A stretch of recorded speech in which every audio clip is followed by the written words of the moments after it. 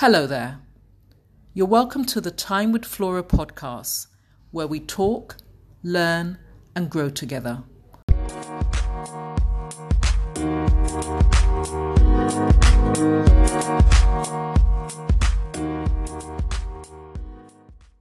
My name is Gloria Gbemudu, and I'm an executive leadership and mental fitness coach.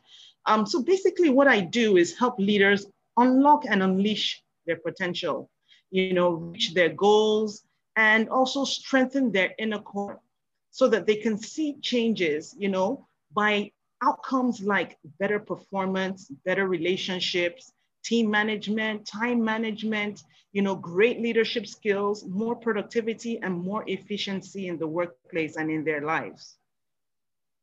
Thanks, Gloria. And of course, we're both coaches, and right. it's great to see how this space is gathering a lot of momentum now, where we are. And very much so, very much needed at times like this. During with the kind of year that we've had so far, so it's really been quite an interesting year to be talking about the things that you focus on in terms of the areas that you've just described. What kind of a year has 2020 been for you? I mean, people are quite keen to latch on to why it's not been so great because of the whole COVID thing, etc. But from your perspective, looking at it holistically, how has 2020 been for you?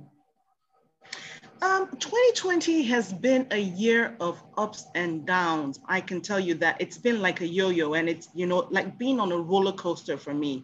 It has been a year of great change, a year where plans don't work the way I had planned for them to work out, with COVID, with the coming of COVID and everything. But it has also been how will I say, it's been a year that things didn't work out quite well, but in as much as they did not work out quite well, they gave opportunities for the new to come in, for newer things to happen and for greater learnings. So holistically, that is how I would say, that 2020 has been. It's really been, I liken it to a roller coaster, but a good roller coaster. That was fun, right? And was scary and was full of laughter, so that's how I would describe 2020. How has being a coach helped you to navigate through all of that?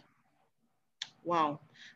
Being a coach has helped me to navigate in that I could sort of like coach myself through some of these challenges. And part of it, being a coach has to do with, becoming aware, being more aware of your environment and being more aware of how you want to react and how you want to be as a person. So, it helped me to be very introspective. And part of the things that I started doing more as a coach was journaling. And I think I called it, more like noticing me, being more mindful of my thoughts, being more mindful of my emotions, mindful of the things, that make me tick, the things that scare me, the things that light up my fire, and it helped me to be more intentional because of that awareness.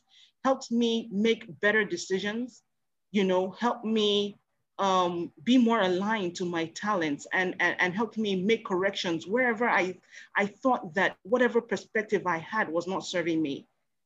So being a coach helped me basically coach myself and make adjustments where I felt adjustments needed to be made, and also helped me also get support, because that's what coaching is like, being able to have a community of, people who could support me and help me look outside, get their perspective on things that I couldn't see for myself.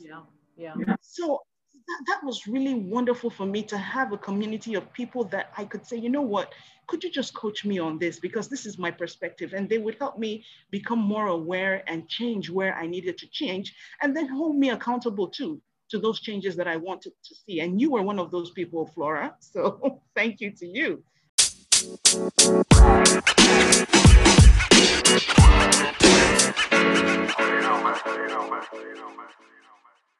What are you doing to make sure that you finish 2020 strong, finish 2020 on a high note?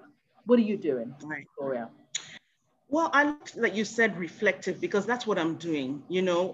Finishing strong for me is all about the reflection.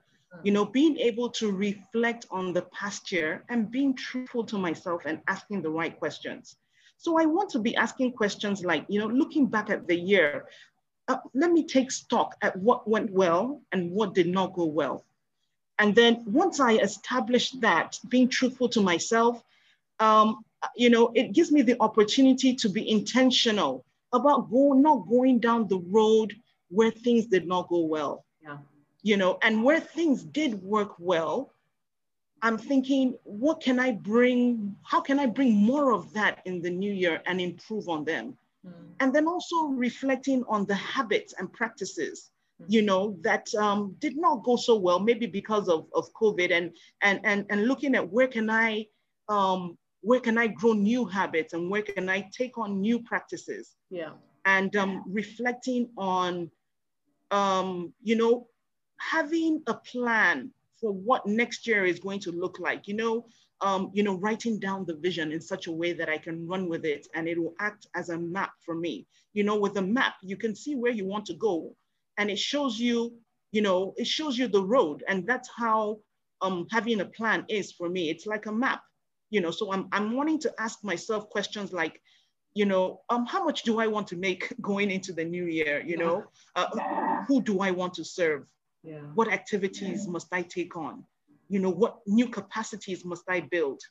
And how relevant am I going to be in this new world? Because, COVID has changed a lot of, a lot of ways that we do things, so reflecting on these questions and getting the answers to them and having those answers be like a roadmap for how I'm going to be in 2021.